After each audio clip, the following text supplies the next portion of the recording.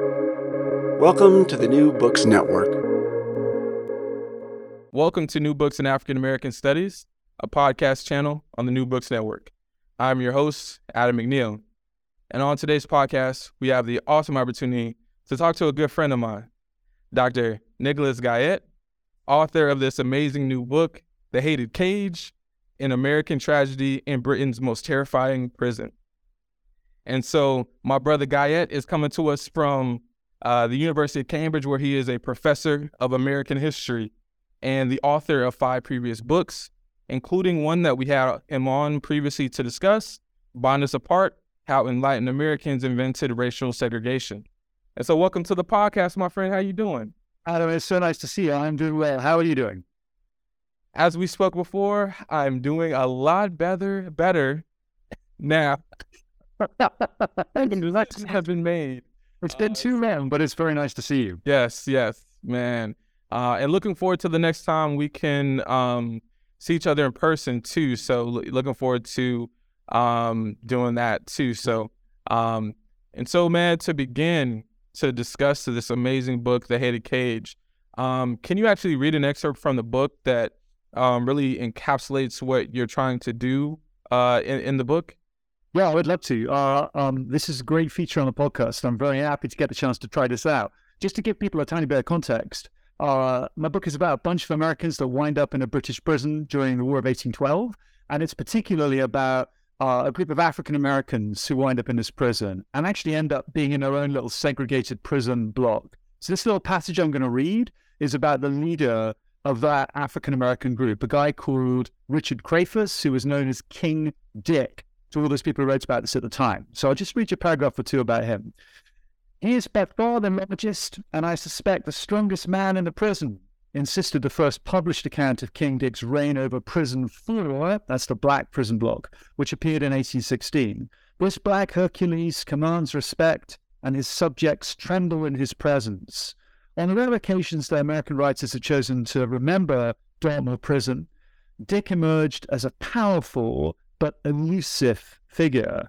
He'd been born in Salem, Massachusetts, or perhaps in Virginia, or maybe Maryland. He had served aboard an American privateer, or perhaps a French ship, or maybe he'd been press-ganged into the Royal Navy. He was 6 feet 2 inches in height, or maybe 6'5", or perhaps 7 feet. He prowled the corridors of the black prison block with 2 young boys, white boys, and a huge club, which he swung liberally and without warning to maintain absolute order within his prison. If any of his men are dirty, drunken, or grossly negligent, went that 1816 account of King Dick, he threatens them with a beating, and if they're saucy, they're sure to receive one. Fascinated by King Dick, white writers all reached the same conclusion about his role at Dartmoor. He may have been a despot, but only a despot could bring order to a black community.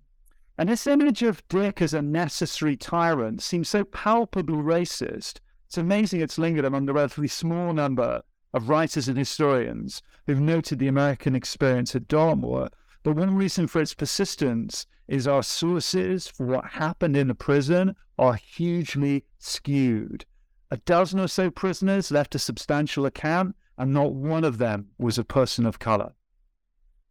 So that's a flavor. Yeah. And so take us through the journey. How did you find, information about King Dick? When was that first time that you encountered him? Well, yeah, this is not very high-minded, Adam, but I actually came to write a book mostly because I kind of accidentally drove into the prison, like not literally drove into it, but I was on vacation with my family in southwestern England, and one day I took the family out. If you've ever been on a family vacation, nobody really wants to leave, like at a hotel or the holiday house or wherever else, but I drove them all out, and we found our way to this incredible prison in the middle of nowhere on this high moorland, it's about 15 miles north of Plymouth. And I actually had no idea when I arrived there that during the War of 1812, 6,500 Americans had been imprisoned there. So I thought, this is crazy. I'm a Brit, but I've lived a long time in the US. I've taught US history in the US and also in Britain. I should find out something about this. But I was amazed to discover that no one had ever written a book about the subject before. And then I was amazed to go off and find in Jeff Bolster's book, Blackjacks, a kind of classic, I think 1997 story about African Americans in the Age of Sail in the 18th century. They have like half a chapter on the experience of these black prisoners at Dartmoor. And the crazy thing is that they were separated from the white American prisoners, not by the British, but by a request from some of those white American prisoners. So I guess the light bulb went off for me. Dartmoor was the first racially segregated prison in American history. It just happened to be in the southwest of England.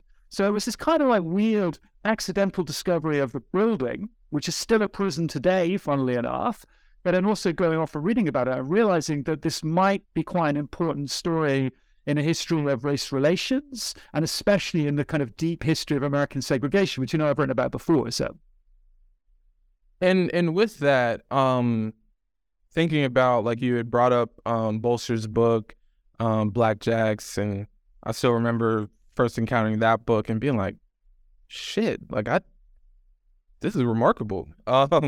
Especially as someone who is not exactly an adept swimmer, by any means.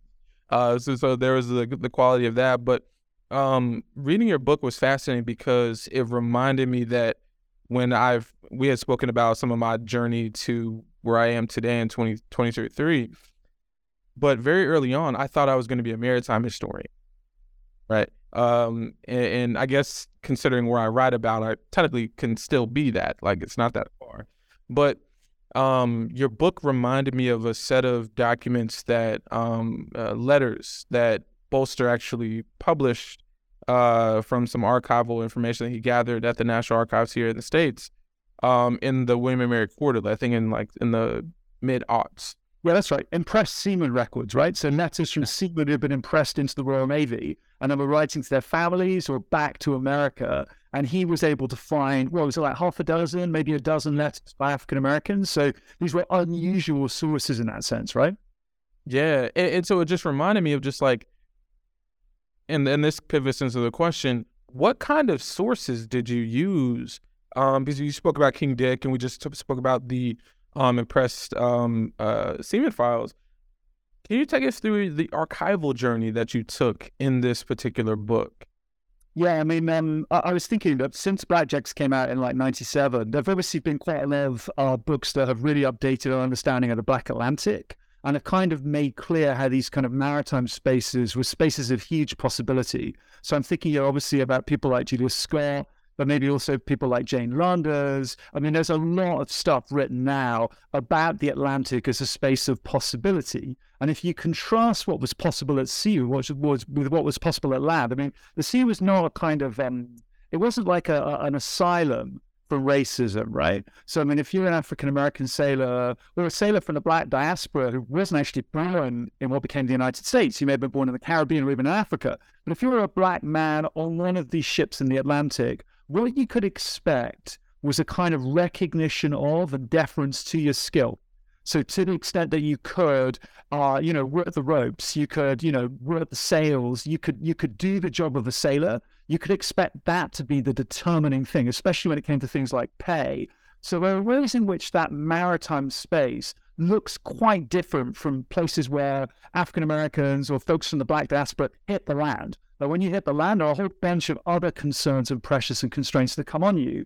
But a flip side to this is that although there's quite a lot of literature written by sailors in the 18th and especially the 19th century, very little of this is written by Black sailors. So when Jeff Bester went off and found those letters, he was able to uncover like about a dozen, but he didn't know, like if you go into the National Archives and you look at this massive collection of correspondence from sailors who've been forced into the Royal Navy, and then the State Department's trying to get them out, unless they identify themselves as Black, you just don't know who's Black and who isn't. So the crazy thing about my story is, we Brits, we like a bit of bureaucracy. You're familiar with that, Adam, right? Like, we love our bureaucracy, we love our paper clips, we love our databases. So basically, a Dartmoor prison, when you went into the prison, they had this massive register, and they would write down not just your name, but they'd write down the ship that you came from, the ship that captured the ship that you were on, the date you were captured. But the really cool stuff is they'd write down stuff like height, they'd write down your build. I think I'd probably count as stout. That was the word they used quite a lot, actually. But it also wrote down your complexion.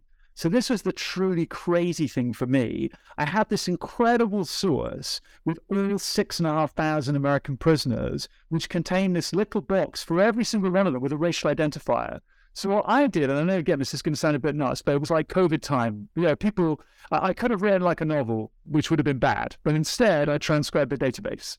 And I think that has a lot more service to humanity, right? Because what I have now is 6,500 entries, which allowed me to identify the 950 or so people of color that wound up in the prison. And then I could go back to the National Archives in DC and actually search by name. So I was able to find more documents even than Jeff Bonster had found by Black sailors who hadn't self-identified as Black when they were actually writing these letters home, but who clearly were Black because that's the way the database had written about them over in the prison. So that was like a central source for me, and it also let me corroborate or at least kind of test the bounds of some of the published sources about Dartmoor, which, as I said in the excerpt I read, are entirely written by white people. So we have this view of King Dick and a view of what happened in the Black prison block, which is almost entirely white generated.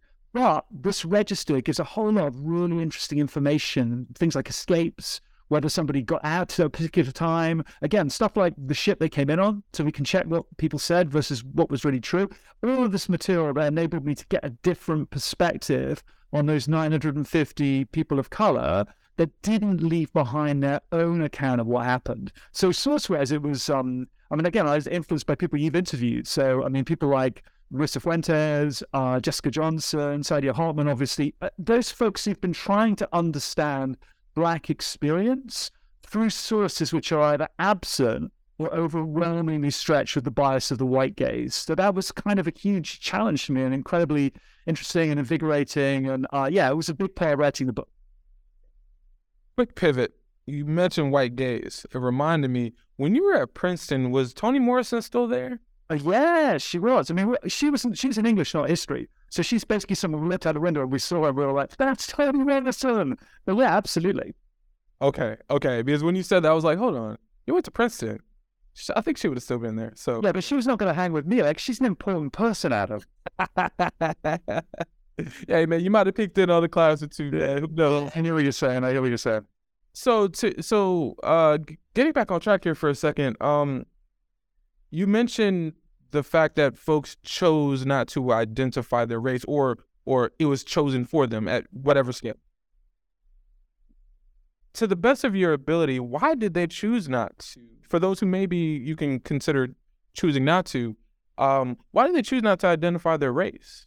Yeah, so if you think about imagine for a second that you wash up in one of these carceral spaces in the British Empire. I should have said the reason that these guys end up in prison is simply because they've been serving mostly on privateers during the War of 1812. So just to back up for a second, the kind of tragedy of the story is that these 6,500 Americans, virtually all of them are just ordinary sailors. There are very few soldiers, very few people who get captured in the land battles of the War of 1812 end up being taken back to Britain to go to prison. So these are basically sailors who are serving on regular merchant ships or privateers, and sometimes it's hard to tell the difference between those two, but basically regular folks end up being captured by the Royal Navy usually, and then dumped in one of these prisons. Now, when they get to the prison, they find almost certainly a white clerk who was booking them in. Now, you have some power over that white clerk, but in other words, that white clerk completely defines who you are. So the power you have over him is, if you want to say your name is not Adam McNeil, but your name is Nick Guyatt, you can do that. Right? How is he going to prove who you are? You almost certainly don't have an identification document. There isn't like a passport, obviously. You might have a Seaman's Protection Certificate, which is this US government thing, but I'll come back to that. If you do have it, he's not pulling it out of your pocket to show it to him. You also can say to him how old you are, so you can make that up if you want. You probably don't want to be as old as I am, Adam, but you could claim to be older than you are. And also, crucially, you could tell him where you come from, and he has no way of knowing. So let's say for a second that you're a runaway from our plantation in Jamaica. You're almost certainly going to tell him you're from Boston. Or you might tell him you're from Africa. You're not going to tell him you're from Jamaica. So those are the things you've got some control over. But in this complexion column, you have no control at all. He's not saying to you, what's your race? I mean, it's the funny question, right? Like, I mean, you look at the census. Whenever you ask people what race they are, that tells you something really interesting about the constructed and the kind of historically contingent nature of race making. I mean, the census in 1800, the census in 2000, the census in 1970, the census in 2000. They change in all kinds of interesting ways. But this is not that. This is some pasty Brit sitting behind a big desk with this giant register open, clocking the race that he thinks you are. And what I found so fascinating about this story is that particularly for lighter-skinned black folks, not every clerk clocks them the same way. So, to cut a long story short, many of these American prisoners went to different prisons. So we started off in one, they got transferred to another, they got transferred to another. I went and looked at all of the prison registers, and so you can see that at different prisons, they could have been booked in as different races. In some cases, they'd be a white man. In another place, they'd be a brown man. In another place, they'd be brown complexion, but that actually meant white. They might be put down as brown complexion, and someone will have written below to clarify, a Negro.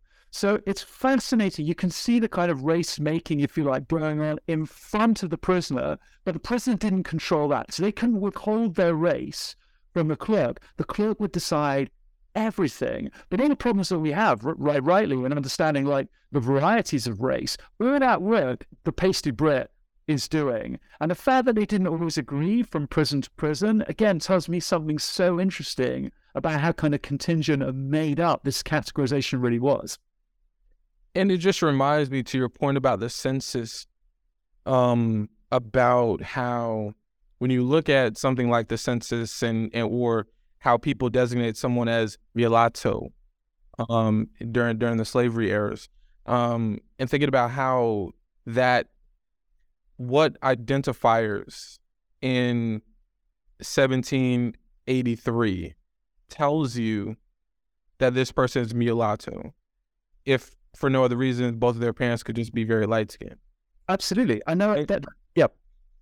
And so it also reminds me of a connection that I didn't actually think about until we just spoke here about your process, and really its connection to something like the Book of Negroes. Mm-hmm, mm-hmm. When you think about the Book of Negroes, for those who don't know, it's this surveillance ledger of give or take about 3,000 Black refugees, but also enslaved people. Yeah, because many of the people that are on these boats that are sailing out are claimed, quote unquote, by white families, not as indentured servants, but as, enslaved people. And so this also reminds me of, what you're speaking about in terms of the register at Dartmoor Prison. It very much reminds me of, because at the end of the day, it's a surveillance document. You have to account for the people, right? Because you get the same thing. Sometimes these are the best.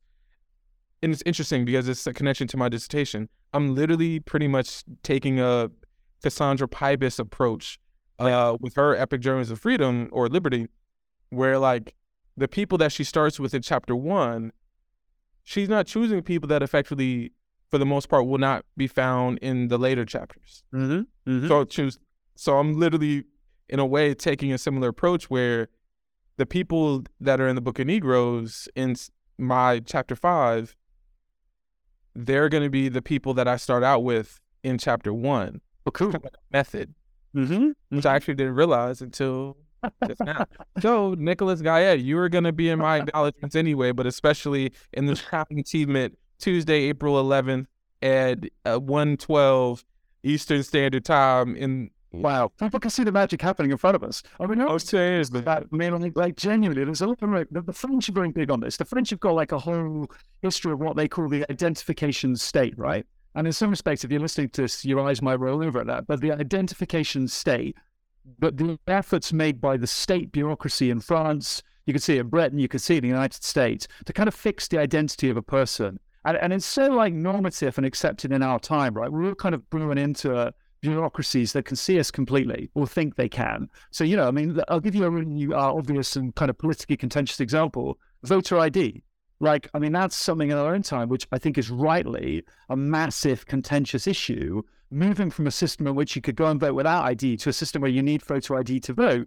very much following in a pattern of all of us being fixed and seen by the state. If you go back to the 18th century, that's not really happening anywhere. I mean, you might see it happening in some places as censuses are beginning, but censuses get going, I mean, they're happening in China for a long time, but they get going in a big way in the 18th century, originally in the French colonies. So it's fascinating that the censuses happen in the colonies before they happen back at home.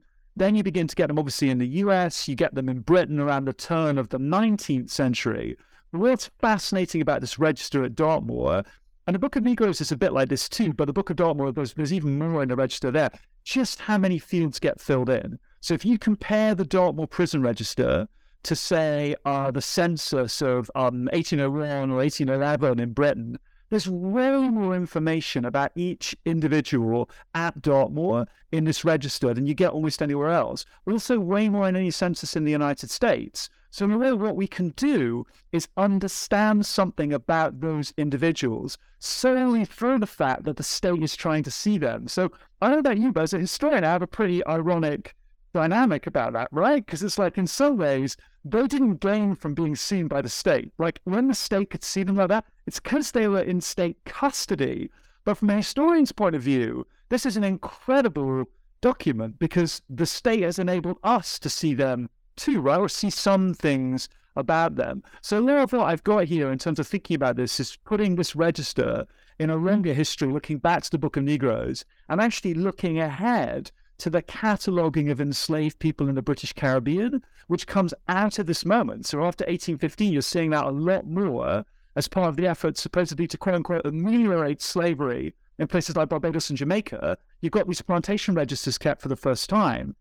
All of this is about how the state tries to see people and see people of color in particular. So I'm totally down with the Marcus Rediker kind of Julius Square. You want to be at sea. You want to escape from the state. But in a strange kind of way, as a historian, the state has given me the vantage point I need to check my stories against those produced mostly by white sailors, which are often really unreliable. So the register is more reliable in a strange kind of way than a lot of those stories by white people about the time they had moving alongside black people at Dartmoor. So this whole thing is replete with ironies. But for a historian who's interested in sources, I think this story is just fascinating. And it's fascinating in a multitude of ways for me, just thinking about, to your point about race making and, you know, the Atlantic dimensions of the story, and even larger than the Atlantic, the Indian Ocean implications, because you also bring up, you know, if you're considered quote unquote brown, in reality, you can also be from the subcontinent. Right? There are a bunch of South Asians in Dartmoor, who end up so-called black prison. Also East Asians, this Chinese dude who winds up there, who is so coded as black. And so it's just a fascinating story and also like a hodgepodge of different folks. And it also just makes me think as well, as the writer of this story, because it's so large and you're having to go, you're creating your database and you're having to go check in the archives in the States and in DC. What was the actual biggest challenge that you encountered with this book? I mean, it was definitely trying to. I mean, once I saw this register, I mean, if you go into, because it's stored in London, it's secure at the National Archives. You actually see it. The funny thing is, like a lot of these big government documents, it's like almost the size of a person. Like you can nearly climb inside the book. It's that large, and so there are 6 volumes of this thing that cover this period. And I don't know, like I've not really done this kind of history before, but when you confront that moment where they're like, okay, well, no one who's written about this before has ever tried to transcribe the database. And I've got a family, they don't like me that much, but I've got a family. I'm supposed to hang out with them sometimes. Should I agree to do this? Should I tell myself that I can create this database? That was like the toughest part for me because I knew how much work it would be. But I also knew this, and I talk about this in the book. You know, like when you put stuff in a database, the main thing about a database, I say, it's going to get the lowest listenership of anything you've ever done. Me and Adam are talking about databases, everybody. What could be cooler than that? Okay, so listen, this is like the Excel moment. But if you put stuff in Excel, the only point of doing it is you can search it. Like, there's no point in just having a bunch of stuff there. The whole point is you can order and search it. What I found so interesting about this Dartmoor register is they could never search it, right? Like there was no, it was ordered in terms of the order people came in. So there's prisoner number 1, there's prisoner number 6,555. And in between 1 to 6,555, it's just the order in which they come in front of that desk with the pasty British officer who's writing them into the book. If you want to find out if, say, Adam McNeil was one of the prisoners, how are you going to do it? You're going to go through 6,500 names? But this is the funny thing about what I did, right? So by creating this database, I finally achieved the goals of the British state 200 years later. I finally got the searchable database. And the funny thing about having that is you can prove that a ton of things that people said afterwards about Dartmoor were not true. So people who claimed that they had been press ganged or sort of forced to serve on a Royal Navy vessel, bullshit. I can tell you which ship they came in on. It wasn't a Royal Navy ship. People who claimed to have escaped, bullshit. I can tell you from the register that they didn't even try because the escapes are noted really, really clearly. And that seems to me, at least, against other sources, to be pretty accurate. Folks who said that they came in on a particular date or left on a particular date, it's all there. So when the register is not infallible, and we've already talked about the race-making side of stuff, the idea of having this incredible resource against which you can kind of judge and measure much more fragmentary evidence, and also from which you can try to produce stories about people of color who didn't really need any evidence at all, the value of that was really enormous. So it was kind of daunting in advance to think about actually going through the 6,500 entries, but there was never a moment where I didn't think this was worth doing, because I knew at the end of it, like I said, I'd sort of have this ability to do something the Brits could never do. They wanted to do it, but they could never do it, which is just search all this crazy information they piled up. And so with that too, I'm interested to know, after compiling this database and, first of all, before I get to the next question, what are your future plans for this particular database as well? I'm kind of waiting for someone to ask me to do something with it. I mean, literally, it's just sort of sitting on my computer right now. And I mean, if anyone's listening that has got stuff they want to do with this, if anyone's listening and has connections to somebody who keeps these kind of databases, I mean, I think actually this 950 strong list of black people, and I'm putting that in quotation marks because there might be a Chinese, there might be some South Asians in there too, but that 950 name list of black people, which again, I can kind of isolate because you just search by that field and bang, there you've got them in a list. It's, for me anyway, one of the most complete databases, snapshots of a black community that we have anywhere for this period. I mean, generally, it's a lot more comprehensive than, say, a census entry of a black neighborhood in Philadelphia in 1810 or 1820. It tells you a lot more about these individuals. Now, it's a skewed community in the sense that there are virtually no women in a prison. And now, gender is a really important part of my story in terms of how the community kind of develops at Dartmoor. But yeah, I mean, the records, I think, are really fascinating. So if anyone has got some good ideas about what we could do with them, then I'm very happy to make them available. I mean, the work is done, and if others can benefit from it, then I'd be delighted. Yeah, because personally, I think one of the benefits I think I found is also like being able to teach with the database, and to also think about, I have a class that I'm developing now called Slavery, Race, or Slavery, Race, and Migration in Early African American History, and pretty much going through the major wars of, the late, you can't really be late early modern, but eventually like the 18th century into the early 19th. Because I don't want it to just simply stop at the Civil War, because I also think that there are many other important proxy wars to discuss. But I think about the application of your book and also the database, because I think that would be a great way to. One of the parts I loved about finding the list of Bolster that Bolster had in the William and Mary Quarterly was literally being able to see the letters and see them, see their writing, to see their, their thoughts on belonging and such.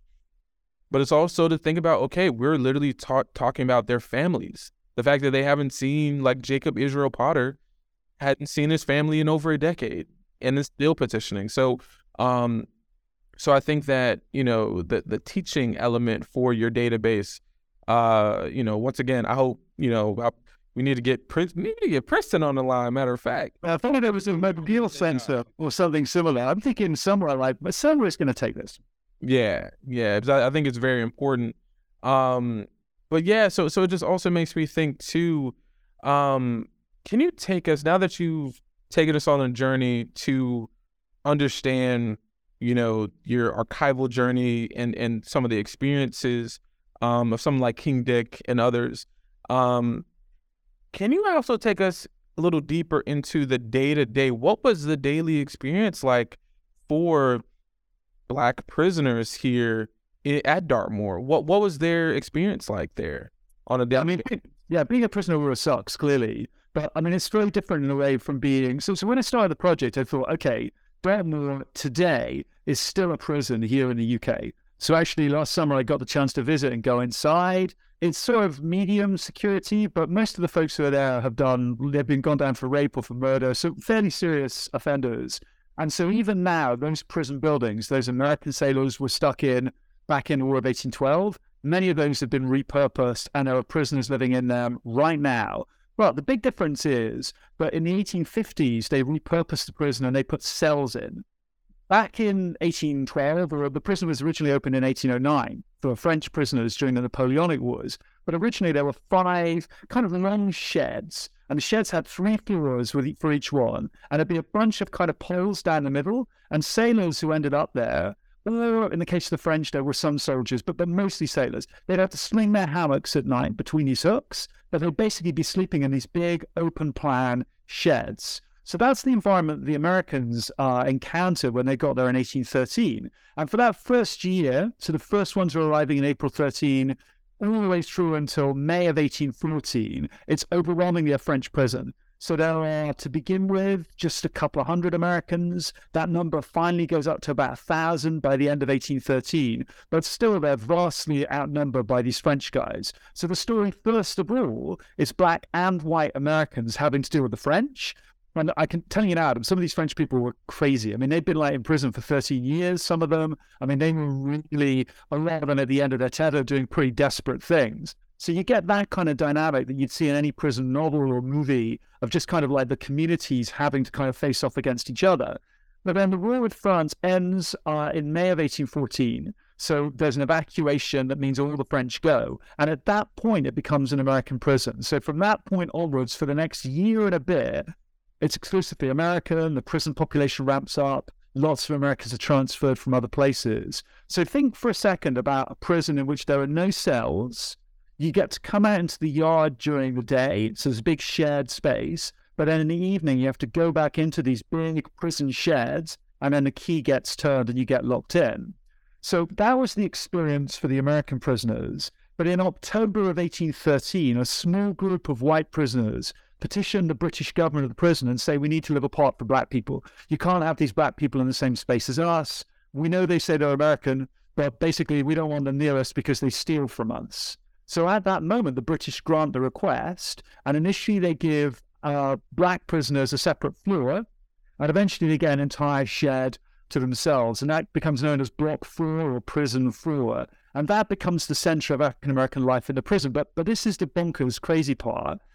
That prison, that block is open during the day. Anyone can go in there. So the really extraordinary thing about looking really carefully at the sources is that you can see that white prisoners came to the prison all the time.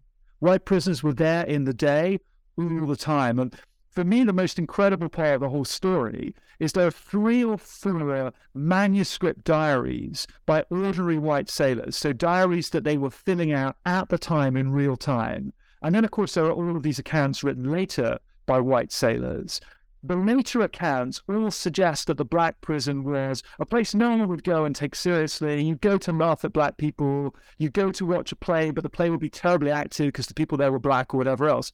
The diaries suggest that these white people went to the Black prison block and had fun. One of them said there's more enjoyment in this block than in all of the rest of the prison put together. So what I think was going on during the War of 1812 is a kind of informal cross-racial community is developing, centered in the Black prison and with Black people in charge. And at the end of the War of 1812, when white people remember this, usually for money, right? Because they're writing memoirs or whatever else. They erased that world in which they had been customers, participants. They basically had been co-players, where the people in charge had been black. And so the memory of that space where black people were not separate from white people, but were effectively running a space in which white and black people were alongside each other, that memory got extinguished. And that, for me, is one of the really amazing parts of this whole story, which is very hard to see unless you have all of the sources I was able to gather and put them up in the right way to enable you to see that the memory and the reality of what happened in real time, they diverged. And again, that shouldn't surprise us because, the possibilities for racial togetherness, for forms of racial community and understanding, we know it gets squeezed in the 1820s and the 1830s. I mean, it's always contested, but we know it gets squeezed. And of course, many of these accounts written afterwards, they're published in the 20s, the 30s, and the 40s, when it becomes crazy to imagine having gone into a black space and enjoyed yourself as a white person, even though you weren't in charge. So that, for me, is one of the parts of the story that's most kind of incredible and worth remembering, worth recovering. And you had mentioned before about gender and how that worked in the prison. Can you actually excavate a little more on that point? Yeah, I mean, this goes back to what we talked about when we talked about my last book, Bind Us Apart. I mean, one of my contentions in that book is that one of the things that makes even quote-unquote well-intentioned white people kind of lose their minds over the prospects of racial integration and racial coexistence after slavery is the threat of amalgamation. And I mean, I argue quite strongly in that book that there are a whole bunch of white people who can't verbalize or theorize reasons why amalgamation would be a bad thing, but it's the space where they just kind of open their hearts to prejudice. And sometimes they openly acknowledge it, right? They're like, I know I'm being prejudiced, but I can't have a black son-in-law, or my children can't have a black teacher. So it becomes this kind of like space in which prejudice, even amongst quote-unquote enlightened white people, is allowed to run riot. And I think it's really fascinating to think about how in Dartmoor, that question never really arises because it's an almost exclusively male community. There are one or two women that get in who are married to sailors, including one or two British white women married to black sailors, which is really interesting. But as a space, it's an overwhelmingly homosocial one. And that doesn't mean that there aren't forms of romantic love or attraction or sex or whatever else going on between men. But as a basic proposition, it's not like the communities in a place like Boston or New York or Philadelphia, where again, even the sort of liberal white people are super anxious about lower class whites and African Americans intermingling and having sex or whatever else. It's not like that, because in effect, what you've got here is a sort of one-shot deal of a community that isn't self-reproducing. It can only exist within the boundaries of the prison, and it doesn't have that color line that can be crossed sexually, right? Maybe even romantically it could be crossed, but only between two men. And I think that makes a huge, huge, huge difference, because I think that the question of amalgamation is so often the place where, like, white good intentions, if I could put in those terms with regard to race, it's where they go to die. Like, it's what fries white people's brains during this period and since more than anything else. And in Dartmoor, your community is crucially unrepresentative in the sense it doesn't have women in it. And so thinking just about how, we talked about gender and we talked about, the war and the daily experiences, whose story from all of the research that you've compiled, which, I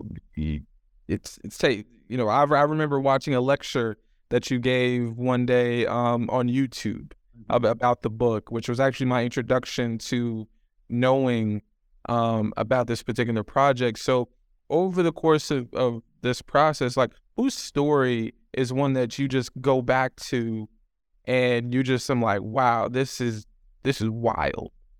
Yeah, I mean, in some ways, the book is structured around this guy, King Dick. And I mean, I could tell you a tiny bit more about him just because he's so interesting. So he's a guy from Maryland.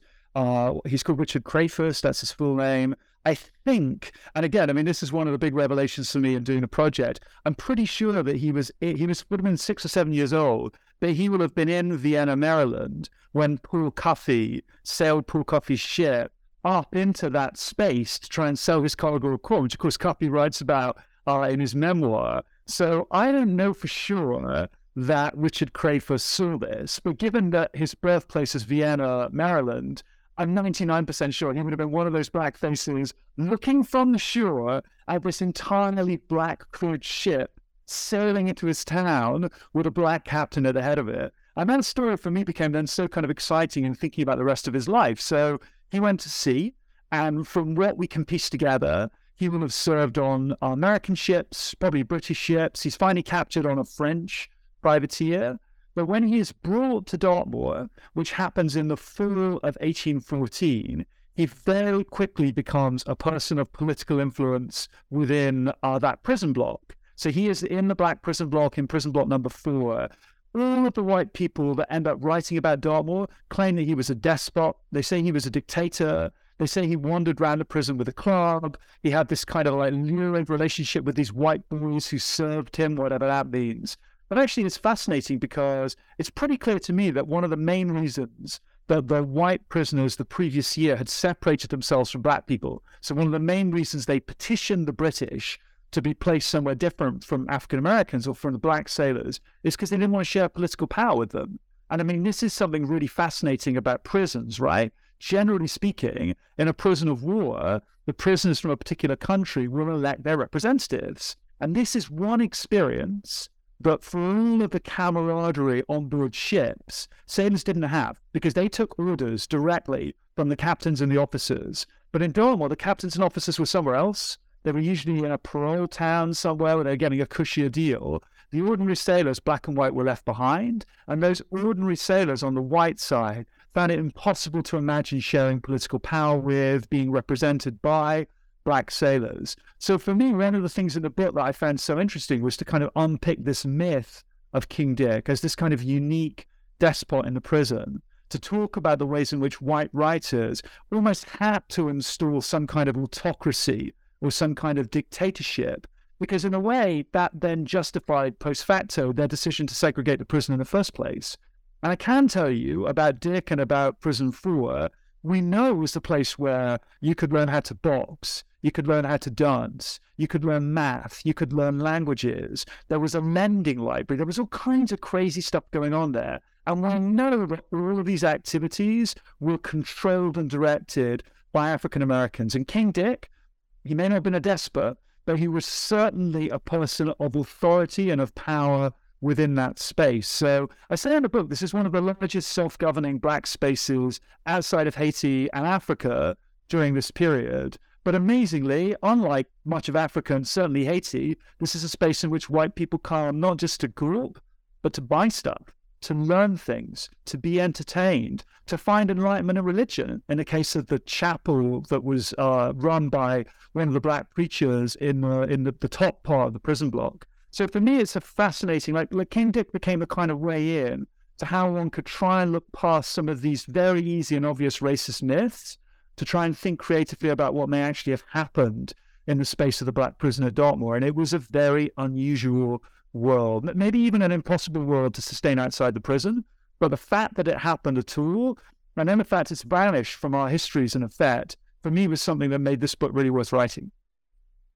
And so, Biz, we don't want to give away the cool story about how things, refer to the turning points, because we know our listeners are going to go buy the book. So I have a question that goes, across the pond back to the States. So for those prisoners able to return home, what were their experiences like when they returned for the black prisoners? Well, so this raises a really interesting question about how many people went back, right? So to back up a tiny bit, one of the other things about this whole project that fascinates me so much is that we've been talking all along about these guys as American prisoners, right?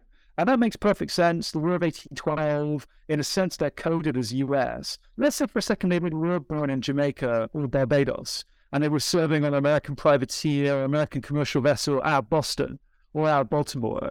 Were they American? Like, what were they if they weren't American? If they'd fled from Jamaica, what do we call them? Do we call them black? Do we call them African? Do we call them Jamaican, despite the fact they would not want that identification because they wouldn't want to end up being dragged back to Jamaica and re-enslaved? So this question of people's national identity I found so interesting. And it's of particular importance for understanding the answer to your question about like how black prisoners could then go back to the United States and kind of do something with this experience. So again, without kind of spoiling the very, very dramatic and crazy end of the book, where terrible things happen, in a way, if you were a Dartmoor prisoner and you were white, when you went back to the United States and you said you were a Dartmoor prisoner, you got some respect. And by respect, I mean, for example, when Andrew Jackson dies in the 1840s, there's like a funeral procession with a massive like barge of Dartmoor prisoners on it. There are like prisoners' associations. There are all of these different kinds of forms of respect that get given to the white prisoners. If you were a black prisoner at Dartmoor, it became much, much harder to capitalize on that and kind of bend it towards things you needed to do. So in the final chapters of the book, I tell the story of a bunch of folks who wanted to argue from a civil rights perspective, where they had bled for their country in Dartmoor, and now they wanted to try and get recognition of their rights at home.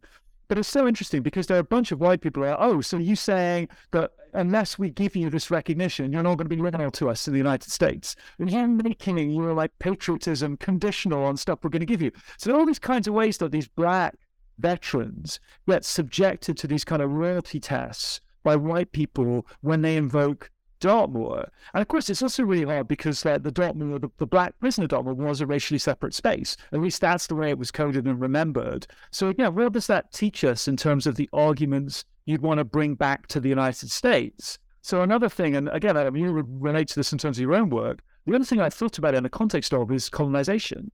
So actually, this idea of black separate spaces as being both very much driven by white racism, but also occasionally being appropriated by black leaders and thinkers to think about the viability of black self-government, regardless of the nation. And here's why I think the story is really interesting, right? Because, I mean, what was this black prison block at Dartmoor? Was it an African-American space, or was it a black space?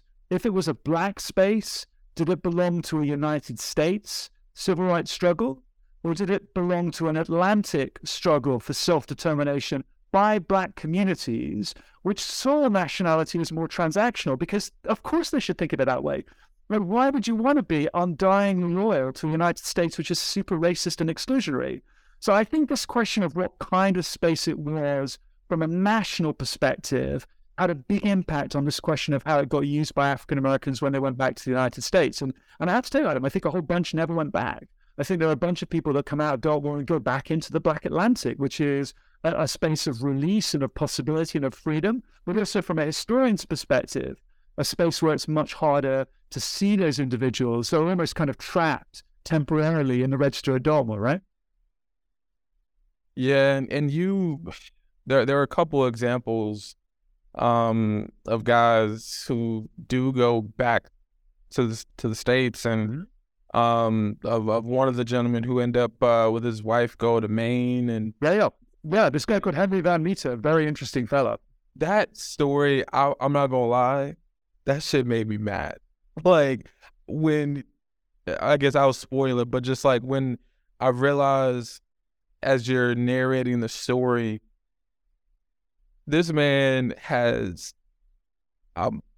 if you see land as just wealth and that particular connection, this man was relatively wealthy in comparison to other black folks, in the sense of like, he has a wife, he has like 4 or 5 kids, they survive, and I think you had said all the boys become mariners, living in this relatively, I guess, remote part of Maine, north of Bangor, and having just been to Maine a couple months ago and been to Colby College, which is not far. And so I'm thinking like, wow, this dude is like, their family is doing it. And so the fact that he gets effectively duped, I think that's...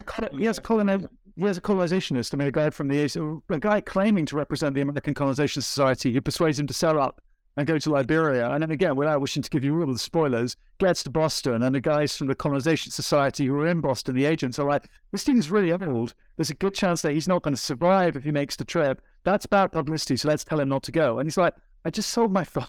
I've got nowhere to go. And then he can't buy his farm back, and he ends up basically trying to sue the Colonization Society. But, I mean, he's not a stupid guy at all. And again, for me, one of the things about that story that is so profound and affecting and depressing is that Maine, which you might imagine to be not the biggest engine of intolerance in the Union, it's as racist as anywhere. And I mean, one of the reasons that he can be lured into thinking about going to Liberia is that he knows that his kids face a real struggle to get into the local school. He faces a struggle to do business with the white folks, who are the majority, the overwhelming majority in his neighborhood. So in a strange kind of way, this guy who's kind of fought and bled through the US and has been at Dartmoor. I should have said that he had an amazing start to his life. He was enslaved to the governor of Virginia when the American Revolutionary War started. I mean, he has this crazy, amazing life.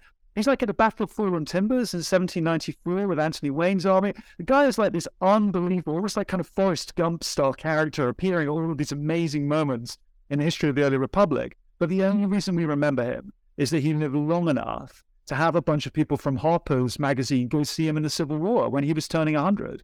So in effect, his longevity is the thing that brought his story to us. And I mean, this is the other thing, Adam, that I think about a lot in writing the book.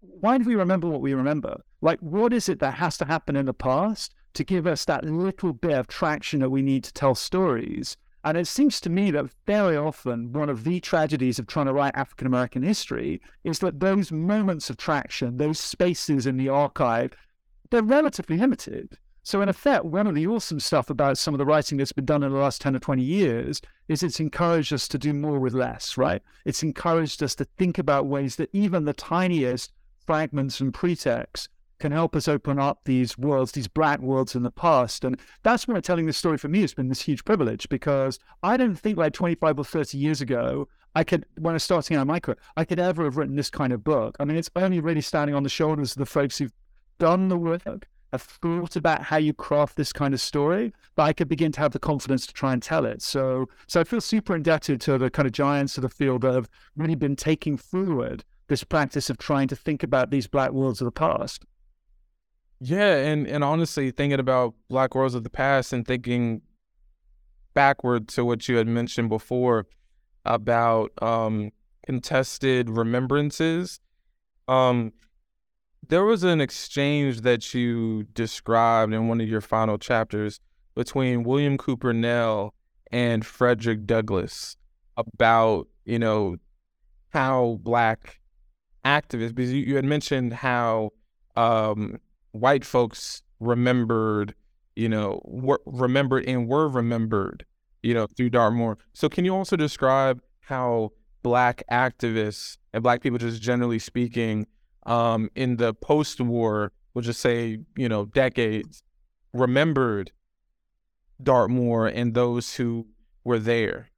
Yeah, I mean, William Cooper Nell, I'm guessing a lot of your listeners will be familiar with him, but he's such an important abolitionist, one of the kind of immediatists, particularly active after 1830, kind of alongside William Lloyd Garrison initially. And when William Lloyd Garrison has that kind of big split with Frederick Douglass, William Cooper Nell kind of sides with Garrison. So he finds himself more in a Garrisonian camp. And obviously that split between Douglass and Garrison is about a whole bunch of stuff. It's about strategy and tactics.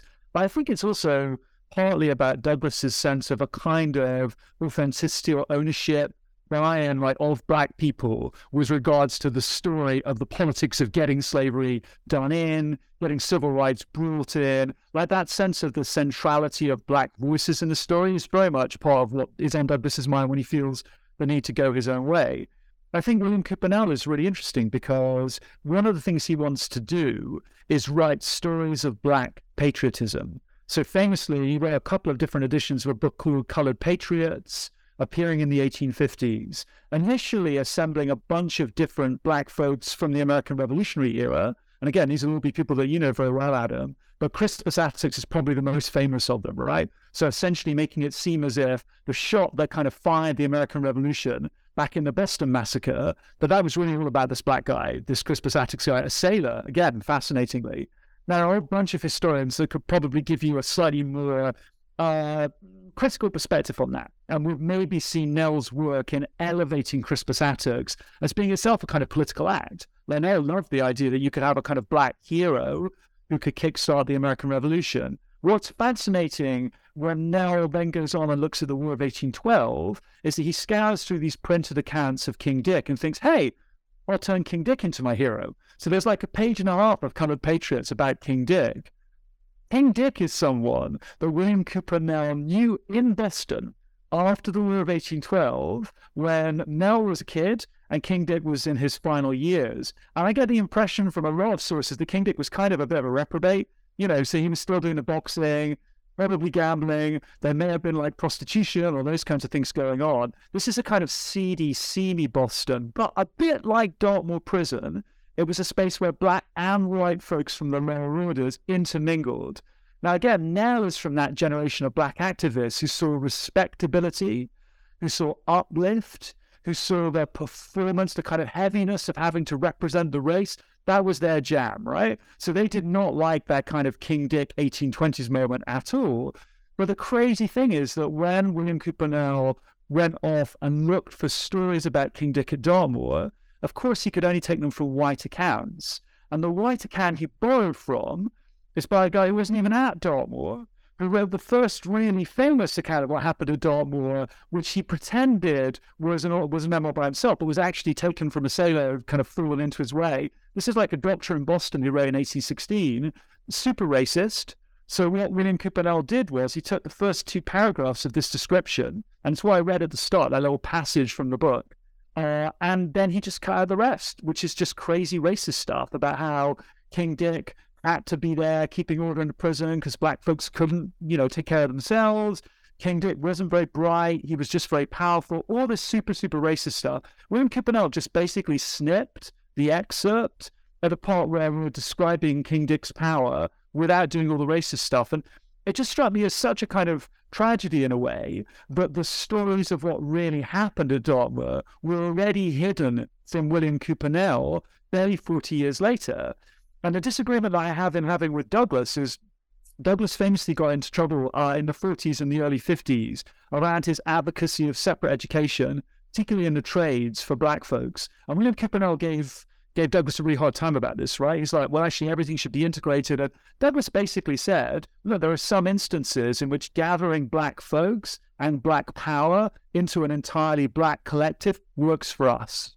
And that should be respected. And you can see why a person like William Cooper Nell would be, discomforted by that, right? Because there was a vision coming from Garrison of a sort of film integrationism in which those all black spaces could be seen as a form of defeat rather than a form of success. But I very much thought about the prison block at Dartmoor as a really good example of that kind of black collectivity. It's something that William Cooper Nell could never really accept or never really embrace, but it's something that Frederick Douglass could see the power of. So that's kind of where I try and take the book in the end, as we think back to what this space was. Was Dartmoor a place of like huge achievement for the civil rights struggle in the US? Maybe. Was Dartmoor a space of black power and control and autonomy? Definitely. So the difference between those two things is kind of interesting, right? But I can definitely say that it counted for Sunday as a self-governing black community and that kind of crazy moment in Atlantic history of, race, of war, and a revolution. See, and that to me is just the fascinating and contentious story that you describe in the book. That to me, I didn't, as someone who lived in Boston, worked at some of the public history sites, and often talked about William Cooper Nell and Douglas. And the list goes on. That was the part that I actually was like, oh wow, I gotta add this to, the list. And so, the final question for you for today, we've been speaking for well over an hour about this great book, the Hidden Cage. Can you talk to us in the final question here? What ultimately do you want your readers to gain from reading your book? Yeah, I mean, there's a bunch of stuff I would say as an author. I mean, honest, this is just an incredibly cool and exciting story. And having never really written like a book about an event before, and this is very much event driven. I mean, these guys get in 1813, something terrible happens in 1815. You just see the cover of the book, you'll get an idea of what that is. And then many of them get out, but not all of them get out. So there is a kind of like drama, kind of excitement, a craziness about the story. So I just love the story to be better known. But we've been talking about the stuff that really it kind of floats my boat, the stuff that makes me most excited as a historian. And it's about the relationship between race and nationality, and maybe the sea too, right? So in a way, in a strange kind of sense, I'm very down with this idea of the sea as a space of possibility. But during a war, those possibilities inevitably close up, right? So you're either French, or you're British, or you're American. Doesn't matter if you're from Cartagena. Doesn't matter if you're from China. Doesn't matter if you're from South Asia. If you're on an American ship, you're American. And so I think a lot in the book about that relationship between the sea's possibilities in times of peace and the narrowing, the evaporation of those possibilities in a time of war. Well, I'm especially interested in this question of what Black stories, particularly stories of Black sailors, how they connect to our core narratives about integration and civil rights in the United States. Is every story of Black autonomy, is every story of Black community, which involves African Americans, inevitably part of a story of integration? There are some of those stories of Black power in which that power and authority has been derived by an unchosen but appropriated and defended separateness. And I do really think about that a lot. I mean, it's one reason that in discussing Liberia or forms of Black colonization, I'm really, really keen not to dismiss the ways in which so many important Black thinkers in the 19th century came to imagine possibilities in separation. So I think, again, for all of us who work on this story, integration is clearly the kind of center of gravity, right? It's the thing that sucks. It's the narrative we're all sucked towards. But I am really fascinated by the idea that this Black space at Dartmoor was not entirely and solely a Black space. White people found their way there a lot, but it was a space in which Black people were in charge. And again, I'm fascinated by what that means. And I would invite people who read the book, if you get hold of a copy, to experience this for yourself and try and decide. I am not sure that we see it as a kind of prehistory of integration story. Maybe it's a bigger story than that. Maybe it's a story about Black self-determination on a much bigger stage than the United States.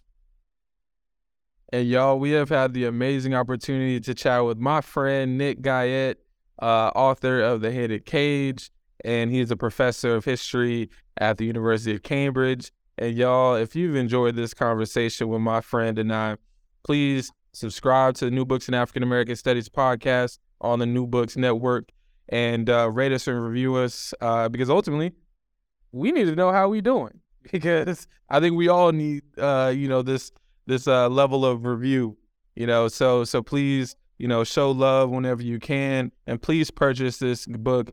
And also, can they find your book on Audible? Do you have a, So some white English dude with an amazing voice has sat in a studio for like 13 hours reading the whole thing. Right now, I don't know if you can get it in the US, but you should definitely go up and look for it, because my wife has listened to it. I'm too embarrassed to do it. And she said he makes you sound quite coherent at times. So that's quite a nice review. Hey, I was gonna say, if your wife says that's a review enough, my friend. So man, it's been a blessing and an honor again to chat with you, man. And I'm glad that we can get this done. And y'all, once again, this is, I think, episode like 106 or something, some high number, right? And so, I'm appreciative of the work that you're doing, and looking forward to the next time we get to see each other in person. And I'm looking forward to reading and interviewing you about whatever is next on the horizon for your career. So, until that next time, man, congratulations on this text, and looking forward to that next time. Thank you so much, Adam, and thank you for all that you do for those of us that write history. I really appreciate it. Yes, sir. Yes, sir. And so until next time, y'all, this is Adam McNeil for the New Books Network's African American Studies podcast. Till next time, y'all, over and out.